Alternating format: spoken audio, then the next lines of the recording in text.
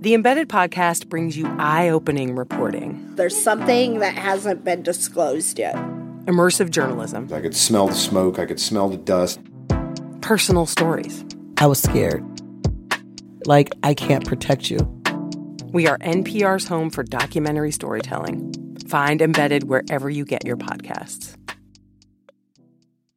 Hi, I'm Dave Isay, founder of StoryCorps, and this message comes from NPR sponsor Subaru and the 2022 Subaru Forester, featuring standard symmetrical all-wheel drive and award-winning safety technology. The SUV for all you love. Learn more at Subaru.com. Hey, y'all. Before we get to this week's episode, we have a quick ask. We want to hear from you. What do you like or not like about our podcast? Help us out by completing a short, anonymous survey at npr.org/podcast survey. That's all one word. Okay, thanks.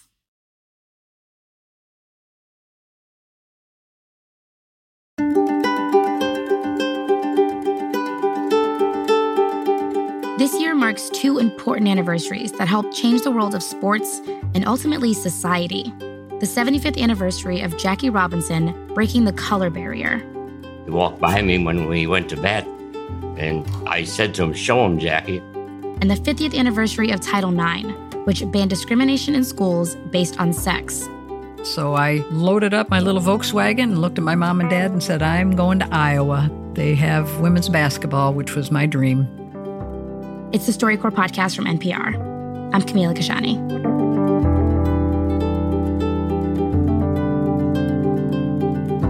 Our first story comes from Kathy Wagoner. She's from a small town in upstate New York in the Adirondack Mountains. I grew up thinking it was normal that girls and boys played all sports and that we played together. So I'd sit with my dad and watched a lot of basketball, and I fell in love with Pete Maravich, and I was determined to be the female version of Pete Maravich. So I self-taught myself when I was a little kid out in the backyard, and Dad put a hoop up for me on the garage. So that was kind of my start. For our non-NBA fans, Pistol Pete Maravich was a Hall of Famer. He's in the top 75 players of all time. So Kathy was dreaming big. But then she got to high school. When I got there, it was a different story. There were no sports for girls. The only thing I could do to even be involved in sports was to be a cheerleader, which I did. And I was a terrible cheerleader because I was so interested in the game. She didn't have much luck after she graduated from high school either. I went to a junior college, and they did not have any sports for women whatsoever. But there was a gentleman who was the intramural director. His name was Paul Bishop. He was a black man, and I mention that only because he told me one time, he says, I understand what's happening with the discrimination against women in sport. And he says, I want to help get something organized. He set up some women's games, but Kathy didn't want to just play for fun. She wanted to play some serious ball. And I should warn you, her love for basketball took her on a bit of a journey. But that's kind of the point of the story, so bear with me. Next, she went looking for a college that had a sports program for women, and there weren't a lot at the time. I mean, this is the early 70s. Women were just starting to enroll in college at similar rates to men. So she packed up her station wagon and moved halfway across the country to a small, private liberal arts college in Iowa. I got to surround myself with women who had played basketball their entire lives, and I think I felt like I died and gone to heaven. I couldn't believe this existed. And then the college went bankrupt. Well, after they closed, I called Mom and Dad and said, I don't know what I'm going to do. And Dad said, well, you're going to find another college, aren't you? And I said, I guess so. So I applied and started attending Missouri Western State College. Later on, as I was dating a guy that played on the basketball team, we'd go out all the time and he'd always buy, which was typical back then. And I said, how do you afford to pay your tuition? He says, I don't pay anything to go here. And I looked at him and I said, what do you mean you don't pay to go here? He says, I'm on an athletic scholarship. Well, that was like a dagger through my heart. I'm working my tail off to put myself through. And actually, I was putting him through is what it felt like. This is where I really had my first feeling that something was amiss with women's sports.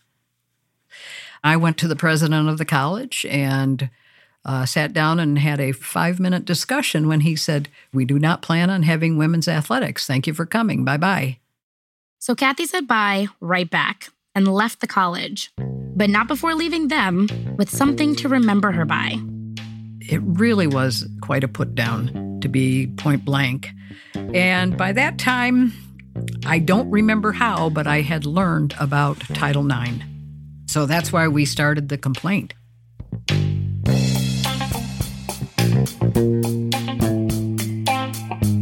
It was 1973, and Title IX had just passed. It's a law that's meant to prevent discrimination based on sex in any federally funded school. It now also covers gender identity. And a year later, Missouri Western, by golly, hired their first woman coach, and they went on to have a great athletic program. So here's the thing. The work that Kathy did wasn't for her. It was for the women who came after her, which is kind of what her whole career ended up being. She had to stop playing because of an injury, but then she found out what she was really meant to do, be a coach at a college. I had a lot to learn, naturally. I was coaching by myself. There were very few women. I think at the time that I started coaching, there were 5 other professors on campus that were women. So it was kind of isolating, very little support. Kathy remembers having to drive the van, set up before the games, and even wash the players' uniforms. But if you ask her, it was totally worth it. All of it. We gave women the feeling of their own being and their strength and their worth. I think that's what I would like to leave as my legacy, is to have my athletes felt that they were worthy. Our sports are worthy in their own beauty.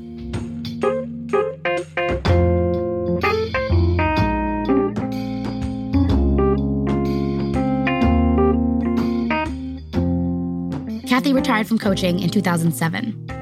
Title IX passed 50 years ago next week, and women now make up around 40% of U.S. athletes. But they still only get 5% of the sports media coverage and a fraction of the pay as the men.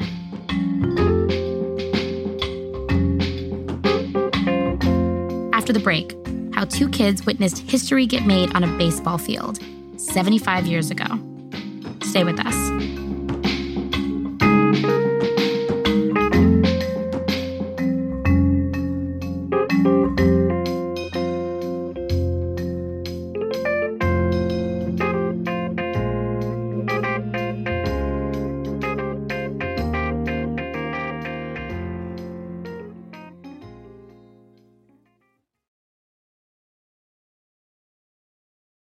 Hi, this is Dave Isay, founder of StoryCorps. Support for our podcast and the following message comes from Morgan Stanley, a proud sponsor of StoryCorps. Morgan Stanley is committed to giving back and to fostering meaningful dialogue among people and communities. See how Morgan Stanley, through demonstrating their core values, is giving back to the communities where they live and work at morganstanley.com. Pro-Palestinian protests have popped up on college campuses across the country. But from the eyes of students, what are we missing?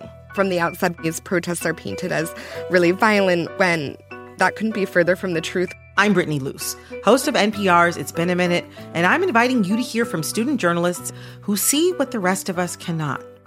On It's Been a Minute from NPR.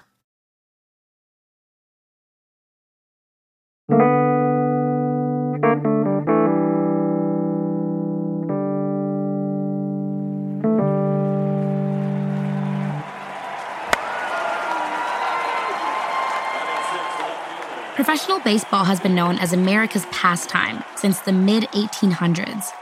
But that depends on what your version of America looks like.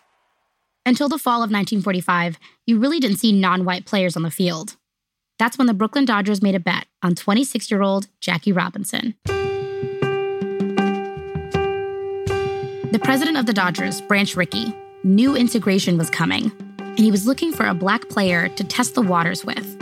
Jackie Robinson had been playing in the Negro Leagues, and on top of being a good player, Rickey also thought he'd be able to handle the racism he might face on the field. Branch Rickey was a man with great foresight. He chose Jackie, I think, because of his temperament. He told Robinson, "They'll do anything to make you react. They'll try to provoke a race riot in the ballpark. This is the way to prove to the public that a Negro should not be allowed in the major leagues."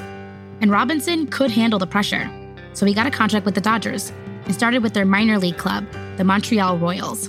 Spring training began in March 1946 in Daytona Beach, Florida. The South was still segregated then, which meant Robinson wasn't allowed to play or practice on whites-only fields with the rest of his team. So he practiced at a local playground in the black part of Daytona Beach. That's where Harold Lucas Jr. and his friends would play. He used to hit fly balls out, and we would catch them. And he told us that he was just the beginning of what was going to be the future. He said, if I can do it now, there's no telling what you'll be able to do when your time comes. At one point, the Royals were about to play a game in Sanford, Florida, but an angry mob stopped Robinson from taking the field. Black leaders in Daytona Beach had to step in. They gave the team a space to play, and a space for Black residents to cheer for him. Harold got to be there, and he sat with his daughter, Delora Butts Lucas, to tell her about it. What did you expect to see when you saw Jackie Robinson play that first game? Everybody wanted to see Jackie play. In the Black community, we all were very excited. And when we found out that we could go, people took off from work to go down and see him. But, you know, with segregation, white people were wondering why we were down there. So we didn't know what to expect because we were concerned about the atmosphere. And I didn't know that then, but I knew that something important was happening. Baseball is America's pastime. So if he was going to make it, then he had his job cut out for him. Jackie was a fiery competitor. He hated to lose, but he also had a lot of common sense because he knew that they're going to call you this word, they're going to throw popcorn on it. And of course, there was some heckling going on. But Jackie was so enthralling that they couldn't help but watch him. You know, even though you might not like somebody, if they can play baseball that well, then you'll cheer for them.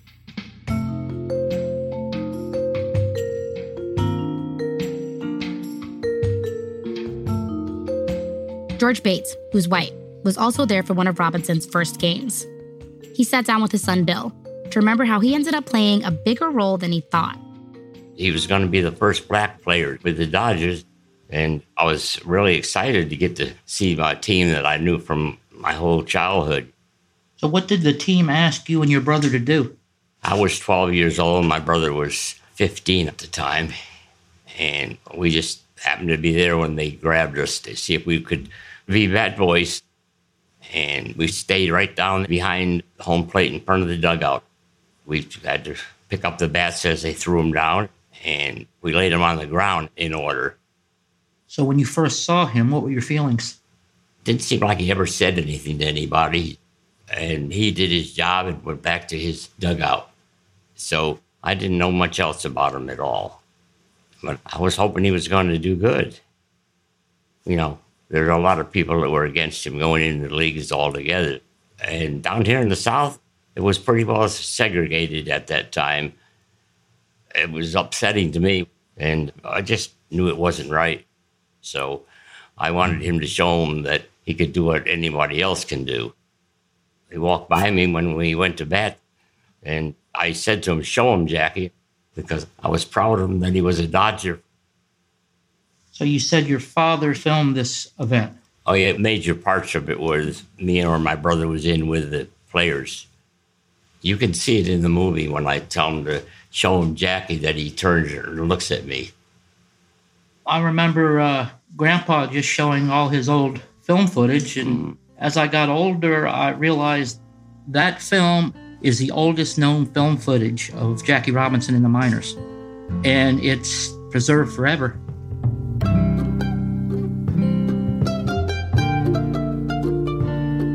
The footage is silent, but you can see 12-year-old George pass by Robinson as he steps up to the plate. And if you're really looking, you can see the moment George and Jackie look at one another. You can just imagine what it was like for this kid at the time, realizing what a big deal this was. And I guess you feel pretty good knowing that the family is part of American history. Yeah, I mean, it's not every day that you get to be a part of something so important. He was the key figure to get things on the right track to where they should have always been.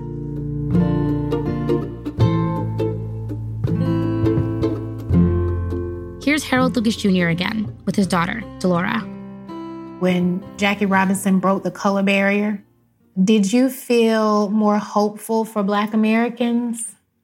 Well, it gave me a stepping stone.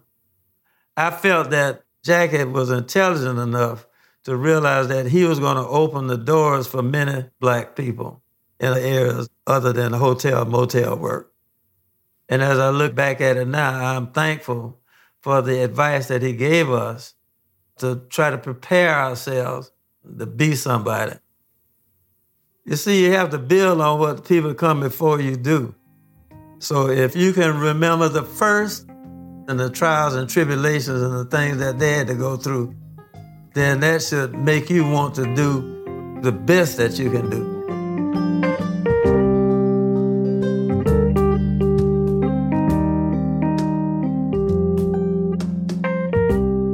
Harold went on to be a teacher and a coach for student athletics in Daytona Beach for nearly 50 years.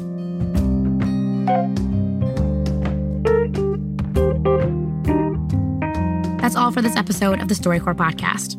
It was produced by Jared Sport. Our lead producer is Eleanor Vasili. Jasmine Morris is our executive editor. Jarrett Floyd is our technical director. Our fact checker is Natsumi Ajisaka. Special thanks to Jerome Nelson. To see what music we use in the episode, go to storycorps.org. You can also check out original artwork by Lynn Lucien. For the StoryCorps podcast, I'm Camila Gashani. Catch you next week.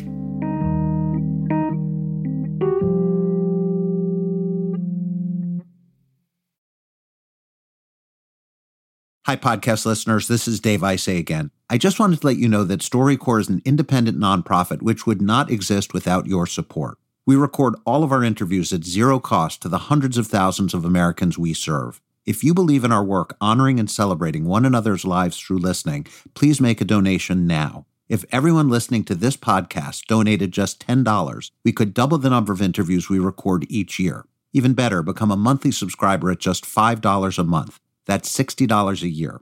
Go to storycorps.org now and click the donate button at the top of the page. Thank you. Additional support for this podcast comes from the Corporation for Public Broadcasting, a private corporation funded by the American people.